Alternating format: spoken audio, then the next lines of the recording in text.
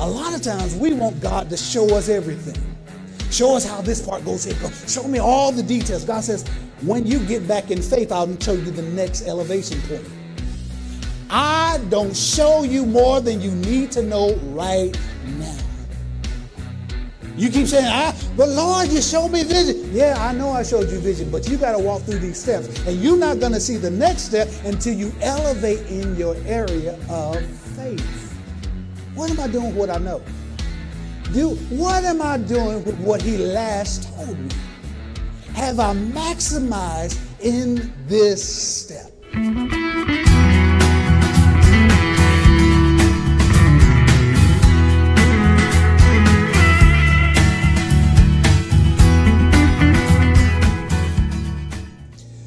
The mission of the Training Center, of course, is the Training Center is a church family commissioned to evangelize the world with the gospel of Jesus Christ, ministering to the whole man, spirit, soul, and body through the ministry of the word with practical applications. We train believers to become mature bibliocentric leaders equipped to minister the heart of God to their generation, thereby living intentional lives of purpose. And one of the things I want to admonish you in all that, it is incumbent upon you to place a value on church. It's incumbent upon you to place a value on church. There are so many things today that are seeking your attention. There's so many things that are seeking for you to move here, go there, all these kind of things. And there's always going to be that in regards to church. So you need to place a value on coming and being a part of church. Now, please understand that yes, thank God for streaming. It's a wonderful thing, and I believe, particularly for our ministry, that is something that God is definitely calling us to do more of. But if you're able to get in the house, then we want you to come be a part of church. Bring yourself, your faith into this water as that corporate anointing would flow if you would come and be a part of the church that God has assigned you to be a part of. So we want to admonish you to also and continue to come to church. Amen. All right, then, just a little pastoral note here. Amen. All right. If you have your Bibles, once again, turn with me to 1 Timothy chapter number 6. 1 Timothy chapter number 6. We're going to begin at verse number 9. We have been ministering for the last little while from the subject of essentially faith refreshers. Faith refreshers. I believe for the times that we're in and for the times that are ahead of us, that one of the things that God instructed for us to do right now in this season is to minister on just refreshing the body in regards to the area of faith. Because sometimes you can look at the issues that take place in our world and you start thinking that they are greater, they're bigger, they're mightier than your God. And that is a fallacy. When I start hearing Christians start to talk and sound just like the world, we have a problem. Because we've been meditating more perhaps on the things of the world than on the Word of God. Now, everybody likes to say, no, Reverend, I'm meditating on the Word of God. I'm doing my part. But no, in reality, if you check what you are spending time with, that's what you've been meditating on. What you've been meditating on is what comes out of your heart. And what comes out of your heart manifests in your life. So you got to start looking at, what am I seeing in my life? Is it what I believe for? What am I seeing in my life? Is it the thing that I really want in my life? And if it's not, is it because of the fact I've been speaking what I've been meditating, and I've been meditating on the wrong thing? And so we got to make sure that we have the correct order in regards to our very lives, because the Bible says that the just shall live by faith, not might. It's a possibility. It's a suggestion. It's a faith movement, if you will. It's a season of faith. No, he says that the just shall live by faith, and we live every day, 365 days a year, 24/7. So if he says the just shall live by faith, then there must be an expectation that those that have been justified by the blood of Jesus have a lifestyle of conformity to living in and amongst faith. And so it becomes vitally important that we have these areas in these times where we refreshen in these areas of faith. Amen. So 1 Timothy chapter 6 and verse number 12. We're going to do a little bit of review before we take off into today's teaching. 1 Timothy chapter 6 and verse number 9 says, but people who long to be rich fall into temptations and are trapped by many foolish and harmful desires that plunge them into ruin and destruction. I'm reading out the New Living Translation of the Bible. The New Living Translation, you're okay.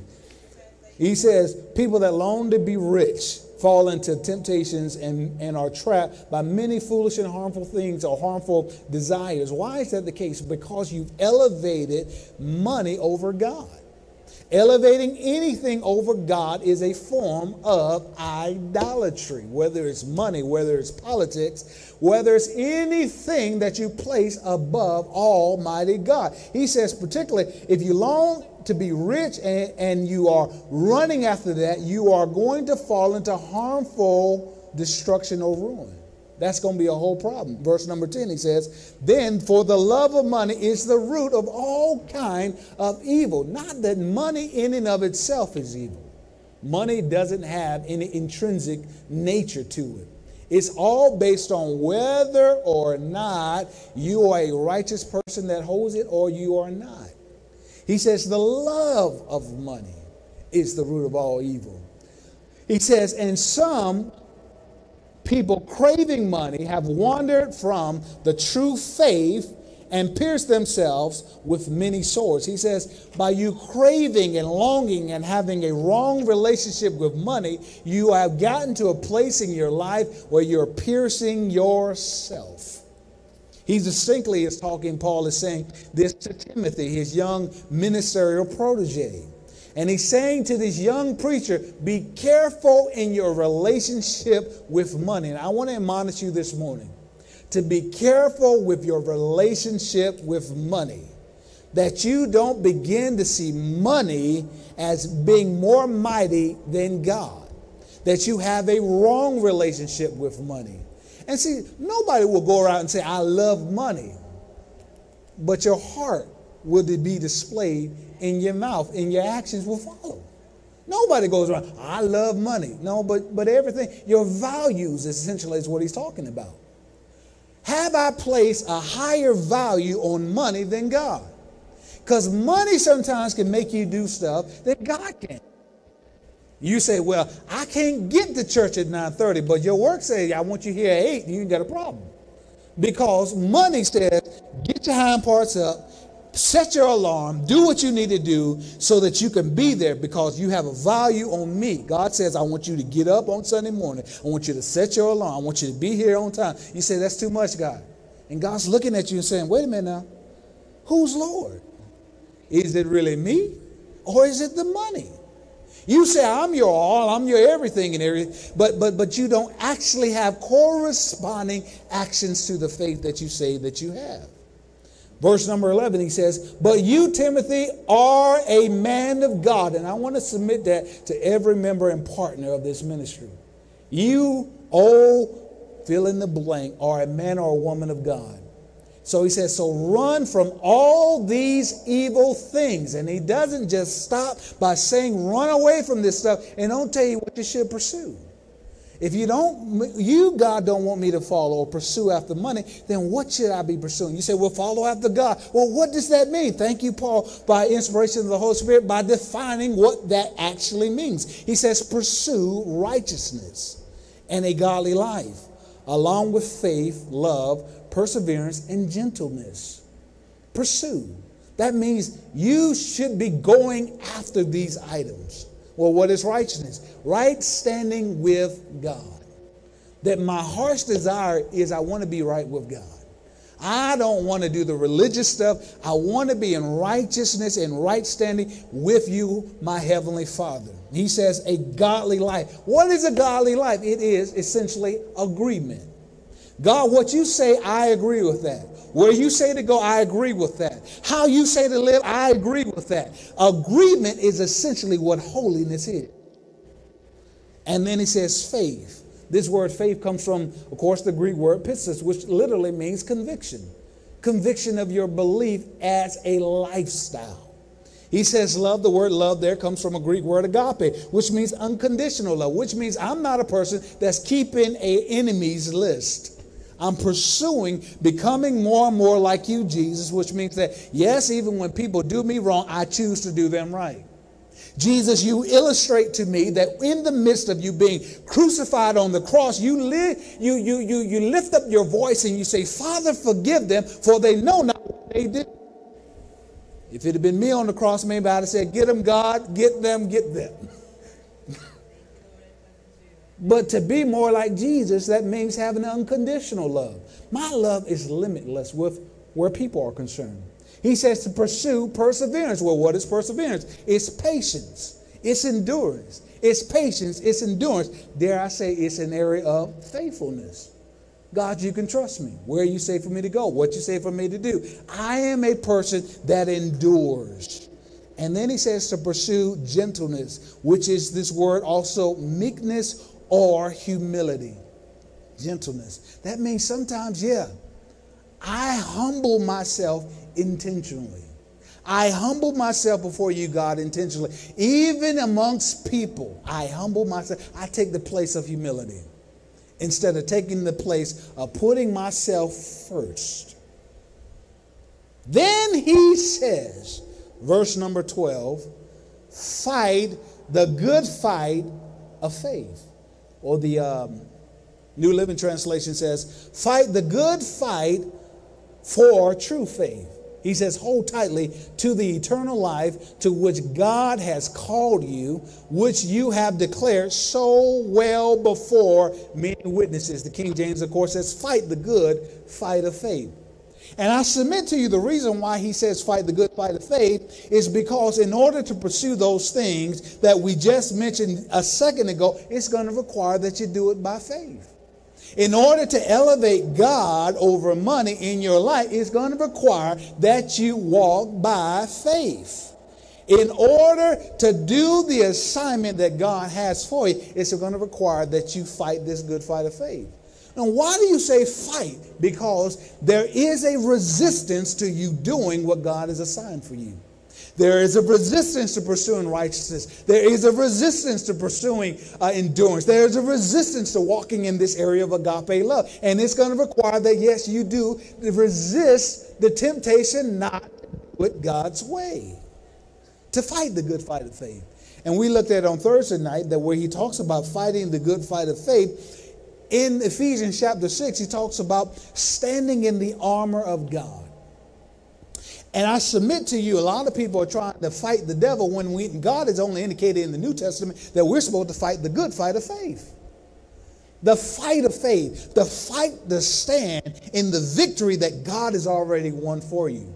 This is the reason why we don't have to fight the devil, because God says, I already see you as victorious now. And the fight is for you to stay in victory, not fighting to get victory. In other words, God's saying you are fighting from a victorious stance. And if you begin to see yourself the way God sees you, he says, fight the good fight of faith, which means fight from the position of a winner's circle instead of trying to fight to get into the winner's circle. He's already declared you the winner. He says fight, and that's what makes the fight good, because the fight is indeed fixed. I already win. The question is, do you believe that?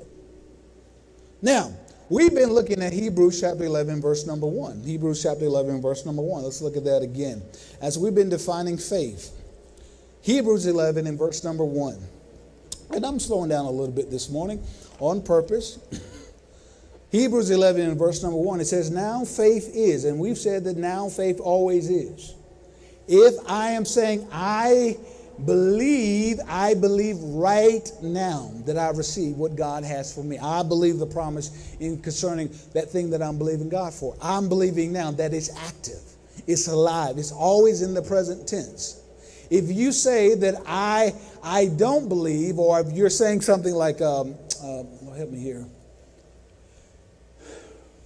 If you use the term, I see that, God's going to do, that means that God hasn't done it, which means you're not in faith. God's going to move this way. That means you believe that God hasn't moved that way, which means it's not present tense. When you are in faith, you believe that God's moving before you see it, and that's what your mouth agrees with. You say, well, I see everything in the natural. Nothing seems to agree with what I say I believe. Well, that's the difference between faith. Faith says, I believe that I receive it done now before manifestation. God's not going to. He's already done it because I believe I received it. And then you're back in faith. If he's going to do it, then you're not in faith, because then your faith is not present tense, it's future tense. So getting the right tense in regards to where your faith is becomes important, because he says now faith is. So when I believe that I receive something from God, I believe that it's active, and I believe I receive it now before I can touch it, taste it, smell it, or feel it. That's puts faith back in its proper tense. You say, well, that doesn't make sense. No, it makes faith. I believe I receive. That's one of the reasons why where our church is concerned, you're not going to hear me say we are a small church. You're going to hear me say we are a large church. But we are right now manifestly are believing for this. Then there will be a day when I'll say that we're not believing to be a large church because we have manifestation. We do everything by faith. Our mouth agrees with what we believe God has done. I believe right now there are members a part of this church. They just haven't gotten here yet. That's why I'm believing God, some of these neighborhoods that are going up in this community. I thank you, God, for the members of the training center coming on in here. Thank you, Lord, for industries moving to this area, because the members got to get here in the name of Jesus. I know and I believe God has already done it right now before I see anything. That's where faith is. Faith is always in the now. It's always present tense. It's never future tense, because then it wouldn't be now. Faith, he says, again, is the substance of things hoped for. He says the evidence of things not seen, indicating to us that faith has a composition.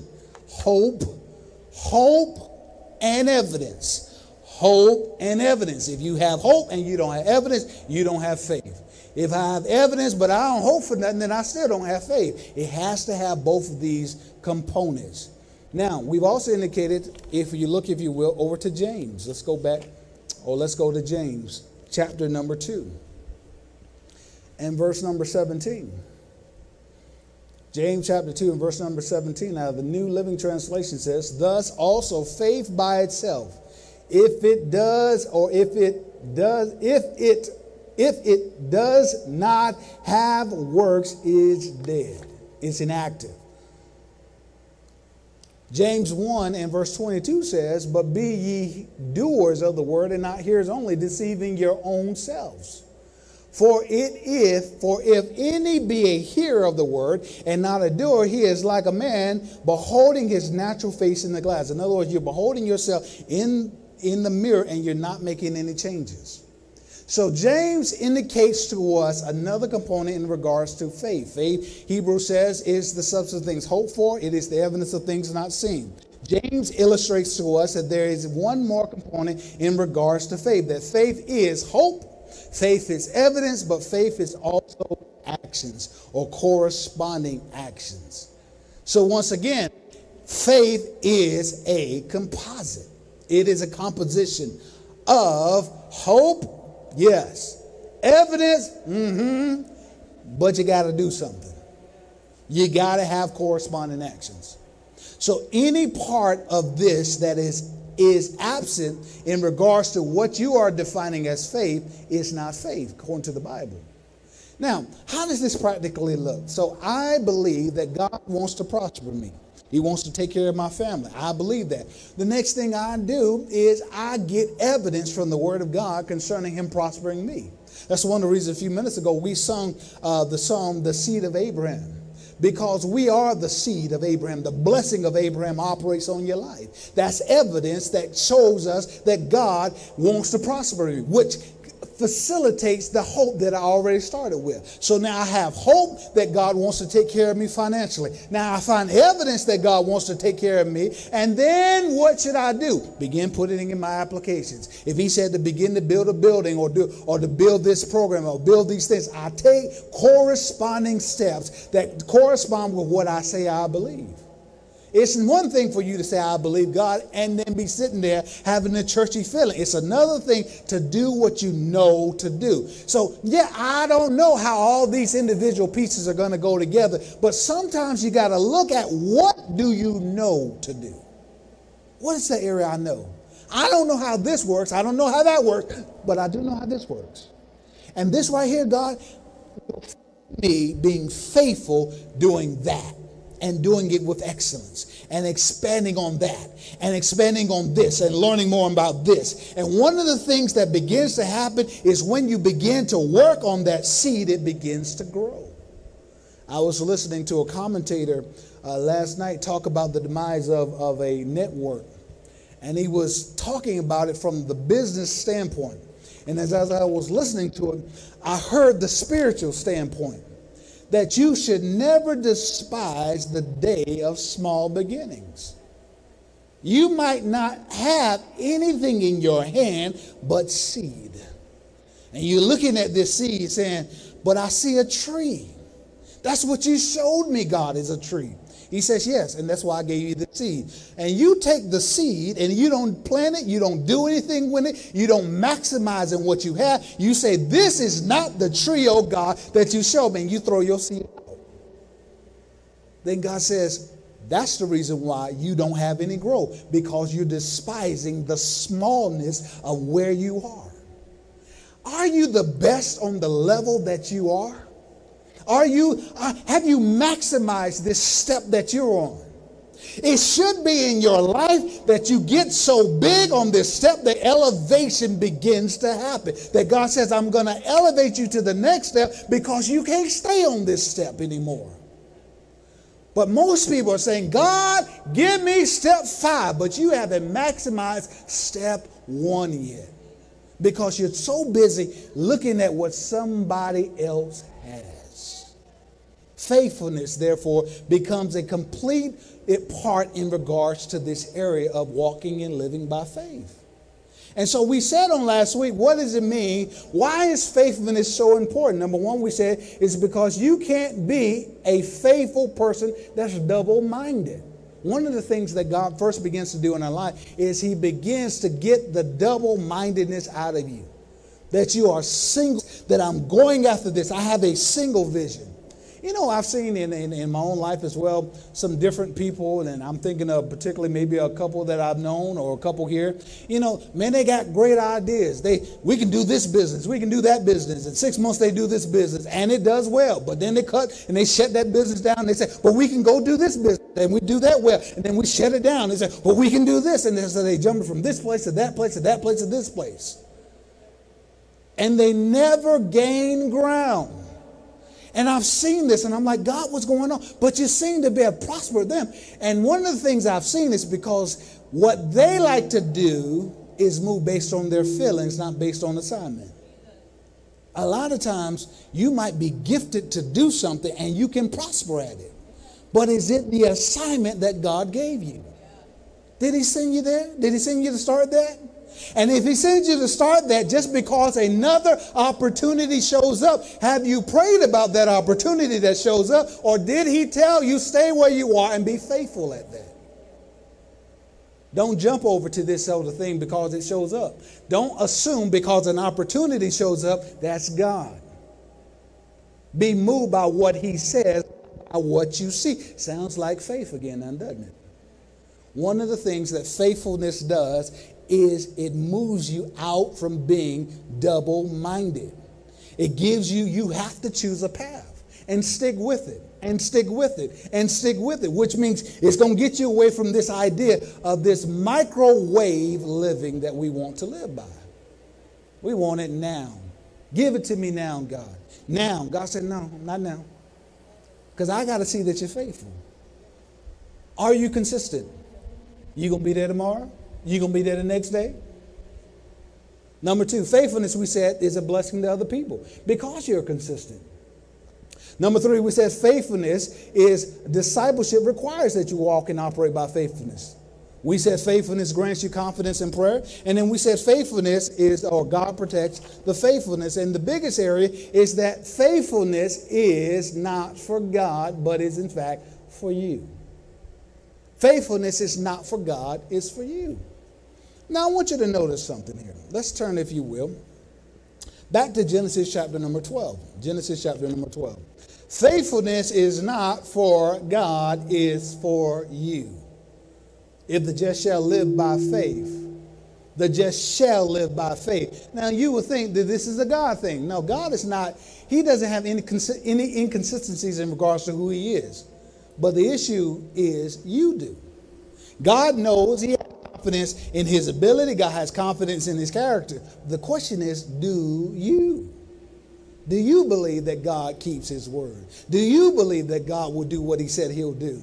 And so faithfulness allows proof in your life that yes, God can take care of you where that's concerned. I was meditating a little bit this morning in regards to where our church has been. I remember Sunday mornings, I had to get up early to get over to stores, to get the equipment, to get over to Irwin Center so that we can get set up to have church. And then I looked this morning, I said, Lord, all we got to do is come over here, flip lights, and test equipment. What a blessing. Well, God knew that the steps of a righteous man are ordered. So he says, I'm going to order faithfulness here so that you can have an appreciation there.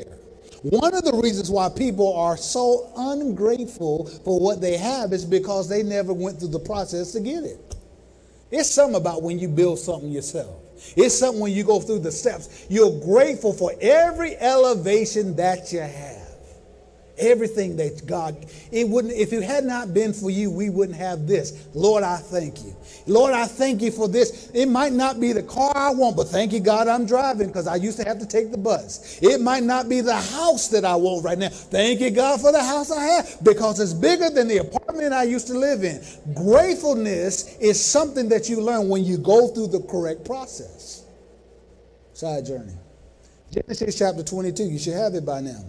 We looked at this on last week. It says, and he said, lay not, this is God speaking, lay not thine hand upon the lad, neither do thou anything unto him. Now he says, for now I know that thou fear of God, seeing that thou hast not withheld thy son, thy only son from me. He's talking about Abraham.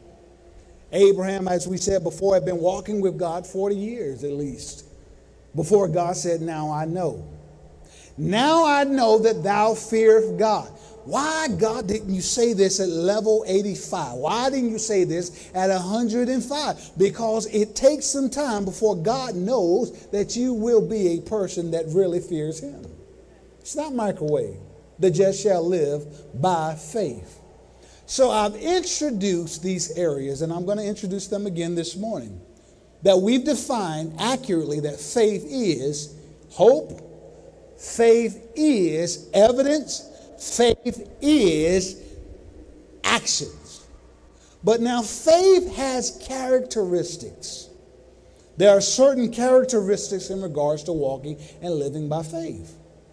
Faith, I submit to you, characteristics are that faith is a lifestyle. It is a relationship. It's a lifestyle. It's a journey. It's a mindset. It's a spiritual force. Faith is a relationship. It's a lifestyle. It's a journey, a mindset. It is a spiritual force. Now, turn, if you will, to Genesis chapter number 17. Genesis chapter number 17. Let's look at this. This is a teaching church, so we're going to teach. Genesis chapter number 17. And we're going to look at verses 1 through 5. Faith is a relationship. Faith is a lifestyle. Faith is its characteristics, is a journey, a mindset. Faith is a spiritual force. Now, I like to talk about the spiritual force of faith, calling things as though they, be not as though they were. The spiritual force. Angels are part of the spiritual force of faith. The power aspects are a part of the spiritual force of faith. But now you can't skip over the fact that faith is a relationship. Now look at this here. Genesis chapter 17 verse number 1. It says, and when Abraham was 90 years old, 90 years old and 9. So he's 99 years old. The Lord appeared to Abram and said unto him, I am the Almighty God. Walk before me and be thou perfect. Verse number 2. And I will make my covenant between me and thee and will multiply thee exceedingly. Verse 3. And Abram fell on his face, and God talked with him, saying, verse 4, as for me, behold, my covenant, it is with thee, and thou shalt be a father of many nations. Verse number 5. Now pay attention to this. He says, neither shall thy name be any more, or thy name any more be called Abram, but thy name shall be Abraham. For, watch this, he says, for a father of many nations I made thee. Now, Abraham doesn't have any children now more than he did when he was 75. He hasn't seen any manifestation other than one child that he got when he and Sarah decided to come up with their own plan. But God says, for a father of many nations I made thee. As far as God is concerned, it was already done. But he changes his name to Abraham, which means the father of many nations, which institutes the concept of calling things that be not as though they were. So that every time that anybody came to Abraham, they had to say, Father of many nations, it's time for dinner. Father of many nations, we need you down here at the field. Father of many nations, we need you there. Father of many nations, it's time to go to bed. Father of many nations, every time he would hear Father of many nations. It is the concept of calling things as be not they were, the spiritual force of faith. Can we agree on that? But did you notice how old Abraham was? He's 99. And I asked God the question, okay, now, if the spiritual force of faith is so important, why did you not introduce this to him at 75, 76, 77, okay, 78, 87? Why 99? And we see, according to what the scriptures say, when you introduce the concept, the next thing we see is he walks into manifestation. Because there is the spiritual principle of calling things that be not as though they were. And the Lord began to deal with me in this area. He said, because I have to establish a relationship first. A lot of folks like to walk in power. They see a great ministry gift and they say, man, we want to be like that. I hear preachers all the time, and we believe God for thousands of dollars and all these kind of things. And I'm like, ooh, look at that. What does it come through? Did it start at year 25? Or did God do some things methodically through the last 25 years of his life? The things that God does on this thing called journey is to build a relationship first, I submit to you. Genesis chapter 12, he shows him that I'm going to promise you this great blessing in your life. And he fulfills every area except the child. Genesis chapter 12 and verse 17, he shows Abraham that he can protect him. Genesis chapter 13, he shows him that the prosperity that he promised, it manifests in his life. So he gets a little older. In Genesis chapter 14, he shows and illustrates that God can show victory for you in your life, that you can be victorious in battle. He goes through different steps and changes. Now turn with me, if you will, to Genesis chapter 15, which is not in the slides. Genesis chapter 15. Now, I want you to notice something as we are talking about this area, these faith refreshers. This is important. Genesis chapter 15, watch this. In verse number 1 says, after these things, the word of the Lord came unto Abram in a vision, saying, fear not, Abram. I am thy shield. I am thy exceedingly great reward. He says, and Abram said, Lord God, what wilt thou give me, seeing I go childless, and the steward of my house is this Eliezer of Damascus? So he says, Lord, you're telling me to fear not. You are my shield. Don't you see the state of my current conditions? And this is what we look like with God sometimes. You telling me to walk by faith, to believe the evidence that you gave me, to stay in the position of hope and stay with the corresponding action, which is faithfulness. But I don't see nothing, God. But the reality is Abraham, if he really assessed his life, did see some things in manifestation. You know, sometimes we overlook those small areas because we're looking for the big manifestation. We overlook the fact, like I just said a minute ago, that Abram did see himself prosperous. Abram did see himself protected. Abraham did see himself have these little areas of manifestation in his life that he could have hung his hat on. And God is admonishing him. He's saying to him, don't you understand that I've already done certain things that I promised you? And so this one area that I've shown you, I want you to stay in faith. I am your shield. Do not enter into an area of fear. Verse number 3 says, and Abram said, behold, to me thou hast given no seed, and lo, one born in my house is mine heir. He says, this Eliezer of Damascus, my head servant, he's going to inherit everything that you've given me. Now notice what I just said. Eliezer of Damascus is going to inherit everything you have given me. And this is what we look like sometimes when we're talking to God. God, I'm not going to get all these things. You see what you've given me thus far. And God's saying, don't you see what I've given you thus far? Because you're focusing on what you don't have and not seeing that I've already given you certain things already to show you that I am faithful to keep my promises. Now notice how God responds to him. He says, verse number 4, and behold, the word of the Lord came unto him, saying, this shall not be thine heir, but he that shall come forth from thy own bowels shall be thine heir. Verse 5, and he brought him forth abroad and said, look now towards heaven. And this is what God will always do in your life when you start getting to this area of fear. He'll say, I want you to have a different view. I want you to come up here where I am.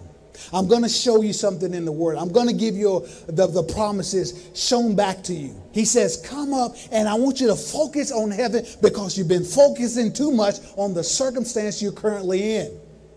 He says, look now towards heaven and tell the stars if thou be able to number them. And he said unto them, so shall thy seed be. He says, I want you to refocus and reimagine of your circumstances and reimagine it based on what I said. He said, so shall your seed be. Look up and see all these stars in the sky. Change what you've been looking at. Dare I say what we started with. Change what you've been meditating on.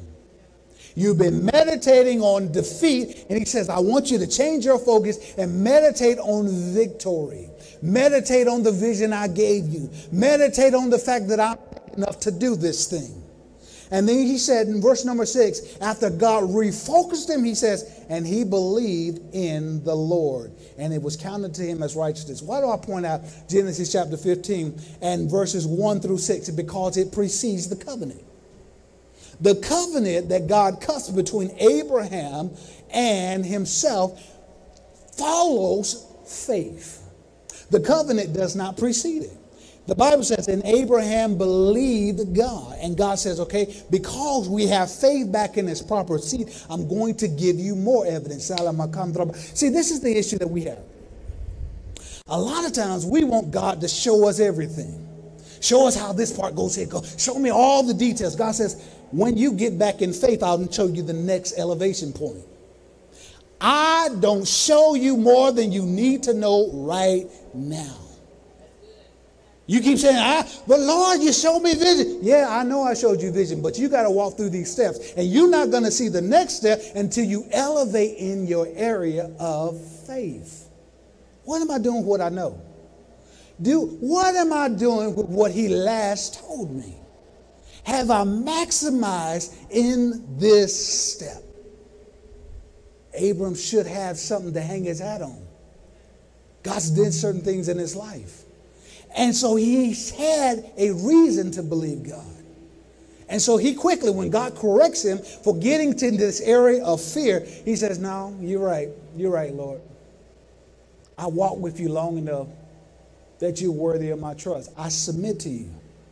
What you see is an illustration of relationship. Look over, if you will, for the sake of time. This is where we're going to close. Turn back, if you will, to John. You should know this because we're reading the book of John. John chapter 15. Let's look back at John chapter 15.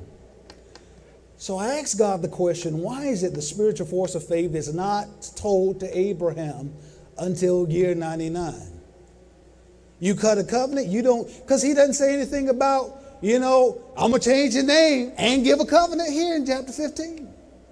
In Genesis chapter 12, I'm going to bless you. By the way, we're going to call you Abraham. Seems like we can knock this out at 76. He doesn't do this. He lets him go and build. And this is the reason why I believe that God gave me this. John chapter 15, look at this. This is Jesus speaking. We read this before. He says, if you abide in me and my words abide in you, ye shall ask what you will and it shall be done. What is that? The spiritual force of faith. We said the word abide means continue, dwell, endure, be present, remain, stand, and tarry. But he says, if you abide in me and my word abide in you, you can ask what you will and it shall be done. I submit to you the reason why God doesn't talk about the spiritual force of faith until year 99 is because Abraham's heart needed to move to this position of abiding. And in order for your heart to be in a position of abiding, it has to be in a position of a current and accurate relationship with God. He's worthy of my trust. His word comes true in my life because God doesn't lie. His heart has to be set in the right position for the spiritual force to be able to work. Because when you call things that be not as though they were, it has to come from the abundance of your heart. Yeah, I'll do that. Matthew, let's look over to Mark chapter 11. I said that's the last scripture, but let's look at Mark chapter 11. When you're calling things that be not as though they were, it has to come from your heart, which has to be in the right location and in the right condition, which is the reason why we talked about that on Thursday nights, right? Mark 11, verse 23. He says, for verily I say unto you, that whosoever shall say unto this mountain, be thou removed and cast into the sea, and notice the term, and shall not doubt where? In his heart. But shall believe that those things which he saith shall come to pass, he shall have whatsoever he saith. Therefore I say unto you, what things soever ye desire when you pray, believe that ye receive them, and ye shall have them. And that's the thing that God said, faithfulness is the key to the spiritual force. Well, faithfulness comes from the abundance of the heart. Abraham wasn't fixed yet. So he had to go through 24 years of being fixed, because what we see facilitating after this covenant is that he has an area where Abraham and Sarah say, well, God, you're taking too long. Why don't you go and get with Hagar? And they created Ishmael. So his heart wasn't established yet. Perhaps that's the reason why the power hasn't been released in our lives yet, because your heart's not fixed yet. Perhaps God's grace is so great in our lives that he hasn't turned up the power so that the stuff that you say that you are not really wanting to see in manifestation, you don't see yet, because you haven't learned to control your mouth yet. You haven't learned to have authority yet. So since you haven't learned to have a proper authority yet, God says, I'm working on fixing your heart so that you can operate in the spiritual force, but it requires that you develop in this area of relationship with me first. That you believe that I'm worthy of your trust. You believe that I can do what I said I can do. I'm going to give you these 5 points and then we're going to stop. The strength of your faith, or the strength of faith, is a belief in character, if you will, comes from the root of relationship. The strength of faith, belief in character, comes from the root of relationship. You say, well, I believe God. Well, we're about to see, because you should have hope, you should have evidence, and you should have corresponding actions, which is this area of faithfulness. And if I don't see that, then you really don't have a belief that God keeps his word yet. And so God says, I got to work on that area in your life. The power of faith, which is the belief in God's ability, is also rooted in your relationship with God. This is the reason why when you are up against the wall, you rather call somebody that you can naturally touch than go in God to pray in prayer first. Because you know they got the money in the account, so let me call them first. Because you don't really trust God's ability in your life. That's why you don't pray. That's why you don't ask God first. We like to sing, take it to the Lord in prayer. Yes, amen. But do you really? Because you really haven't become convinced in God's ability in your life. So God says we got to work on this area of our relationship. Number 3, watch this. Sin is a cancer to your relationship with God. And this is the reason why the devil wants to pull folks out into this area of sin. Because it's a cancer. It's something that moves you out of the position of faith. Why? Because sin results in guilt. Guilt produces shame, becoming this area of doubt, which manifests in powerlessness. Let me say that one more time. Sin results in guilt. Guilt produces shame. Shame becomes doubt. I'm not sure if the Lord heard me. Move something so I can see that you heard me. Why? Because you've been in an area of sin. Your confidence is changed. You don't believe him anymore because now you believe that the only thing that God sees is that sin that he said he forgave you of. But Lord, I'm so unworthy. I'm so no good. He said, right, you moved from the position of righteousness and therefore you moved into this area of fear. Not a reverential fear. You're scared of me. You won't talk to me. And that manifests in this area of now I'm doubting, now I'm powerless. And so that's the reason why God says, I want you to keep the sin out of your life. Those little areas of sin, I want you to correct that because it's going to allow for your confidence to stay strong. Number 4, faith has to be built on an authentic relationship. And we looked at 2 Timothy chapter 3, verses 1 through 5 on Thursday night. Faith has to be built on an authentic relationship. We looked at the sons of Sceva as well, that they said, we adjure you. They're trying to cast out demons in the name of the Jesus that Paul spoke of. And that's what a lot of Christians are doing. They're trying, or they mastered the art of phony faith, where they want to act spiritual when the time is right, but who you really are shows up on Monday. Who you really are shows up in the booth in the back in the corner as to who you are and the lack of faith that you really have. And one of the things is what we see particularly with the sons of Sceva is that they might have been able to fool church folk, but they couldn't fool that devil. And some of us, that's exactly what's going on in our lives. You might be able to sound right, look good, all these kind of things. But when a devil shows up in your life, he knows the foolishness and the pretension that you really walk in. Number 5, I want you to listen to this. I've said this all throughout this message. If you can't believe God for the ordinary, you can't believe God for the extraordinary. If you can't believe God for the ordinary, you cannot believe God for the extraordinary. If you're struggling to believe God for your daily bread, how can he get you to a position where you can believe him for these extraordinary things that does not pertain to your house?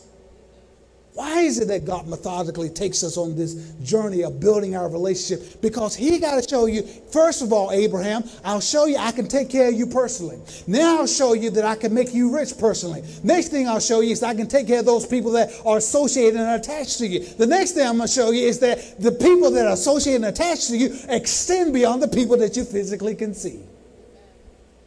25 years developing, 25 years believing God in ordinary areas so that God could position him for the extraordinary. What is this called? It's called building my relationship with God. No, this step that you're on right now is not the step you want to be on. But the step that you're on right now is good for you. The step that you're on right now, God says maximize in that step. The funds I put in your hands right now, he says, maximize every dollar that I put in your possession. I want you to show yourself faithful in this area of being a good steward of the things that I put in your hands right now. And that is what qualifies you for promotion. And until you maximize in this step, you cannot be promoted. And in fact, if you decide to go around me, if you decide to promote yourself, the thing that will happen is demotion and not promotion. And that's what's happening in so many people's lives. You said, no, God, you're taking too long. I'm going to promote myself. And God said, because you didn't follow my order, Promotion won't happen in your life. In fact, demotion will happen in your life. And that was never my will. But my will was for you to take the steps and to build in this area of relationship so that the time comes when I say, I want you to take that thing up the mountain and sacrifice it to me, you'll do what I said to do. What is this relationship? To build you to the point where God, where you say go, I'll go. Because you're worthy of my trust. What you say for me to do, I'll do because I know you're worthy of my trust. God, where you say live, I'll live because you're worthy of my trust. What is that? It's called relationship. God wants to build us in this area of relationship. Let's pray. Father God, in the authority of the name of Jesus, we bless you and we praise you for this opportunity to have gotten in your word this morning. God, continue to teach us in this area of relationship. God, we want to trust you. We want to trust you. And so, Lord, we'll spend the time diligently seeking you, seeking your face, seeking your word. And we thank you, Lord, as you fortify these areas in our life. We thank you for promotion by faith.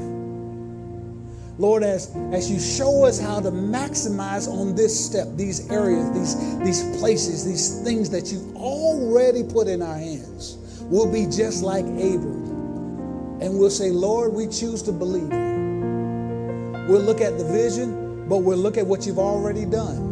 And we'll look at the promises. And God, we thank you that we choose to believe. God, we thank you we walk by faith and not by sight. So we call ourselves prosperous. We thank you, Lord, that the vision is coming. But Lord, we thank you for manifestation of what you've already done. We give you praise. We give you glory. I'll say that. We thank you that we believe we've received the vision now before we see it. And all we're doing is walking out the steps. And the walking out of the steps is called walking into your destined place. And so, God, we give you praise for it. We give you glory. And we thank you, Lord, that the best is indeed yet to come. For we indeed walk by faith and not by sight. In Jesus' name we pray. Everyone said amen. Praise the Lord. It's giving time. Hallelujah.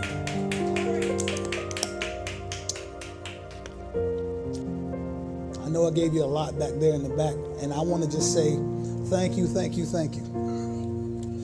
Thank you, thank you, thank you for your work and your efforts today. All is well. I knew I threw some curveballs this morning. All is well. Things are working quite well. Praise the Lord. We're getting better and better and better and better. And with our streaming, we're getting better and better and better in regards to our media. In fact, I want to continue to make an announcement for all those that follow us that even now I received an indication, communication this past week that the Lord has opened the door for us to receive some additional media equipment. So we're continuing to grow, and we're going to continue to do our assignment, which is a part of our assignment is to broadcast, and that's why we do what we do. That's why we broadcast. It's not because anybody that knows me, they know that, it ain't because I'm seeking the attention. In fact, I'm probably the most back of the group kind of guy that God has put in the front. But we broadcast because it's a part of our assignment here at this church. So if, I think on the slides, let's look at our giving scripture. I want you to notice this. We're talking about building in this area of relationship with God. Now notice how Paul says this. He's talking to the church of Philippi. He says, I don't really need that you give to me, essentially. But I take and I receive from you because I pray that it's for your account. Or in other words, your giving and sowing into my ministry, Paul is saying, is to your account, for your benefit. And then he says something that's very interesting. Verse number 19, he says, but my God shall supply all of your needs according to his riches in glory by Christ Jesus. I want you to notice, though, the word my. My God shall supply. Paul is saying this as someone that knows God. Relationship of faith. Paul had gotten to a point in his life that his confidence where God was concerned financially had grown. They said, my God shall supply all of your needs according to his riches in glory by Christ Jesus. I wonder, can you say that in your own life? My God. Now my God shall supply all of my needs. Oh, I'm looking at this bank account and it don't look too good, but my God shall supply all of my needs. I'm looking at this gas tank and I'm like, Lord, but my God shall supply all of my needs. My God is an illustration of relationship.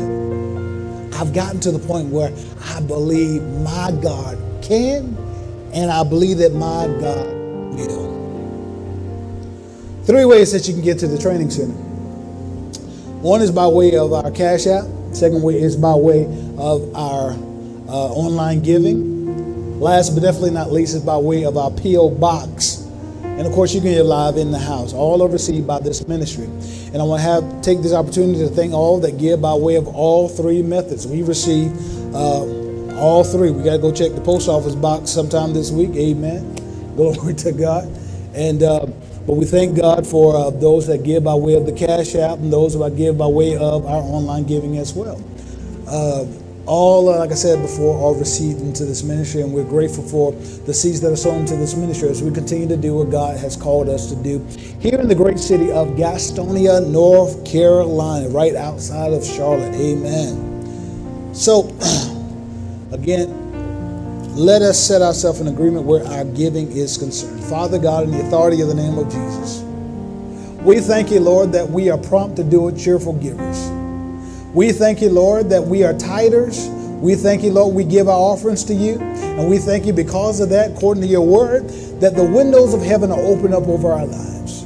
We thank you, Lord, that you've rebuked the devourer for our sake. We thank you, Lord, that you abundantly supply us for every good work. We thank you, Lord, that our harvest is great. We thank you that our storehouses are great because you are faithful to your word. And so, Lord, we're just simply putting you in remembrance of your word as we are operating in the corresponding actions. We thank you that we believe that we receive in abundance now because we are faithful, cheerful, prompt to do it givers. And I just set myself in agreement with every seed that's sown into this ministry for an abundant harvest in their life. It's in Jesus' name we pray. Everyone did say amen.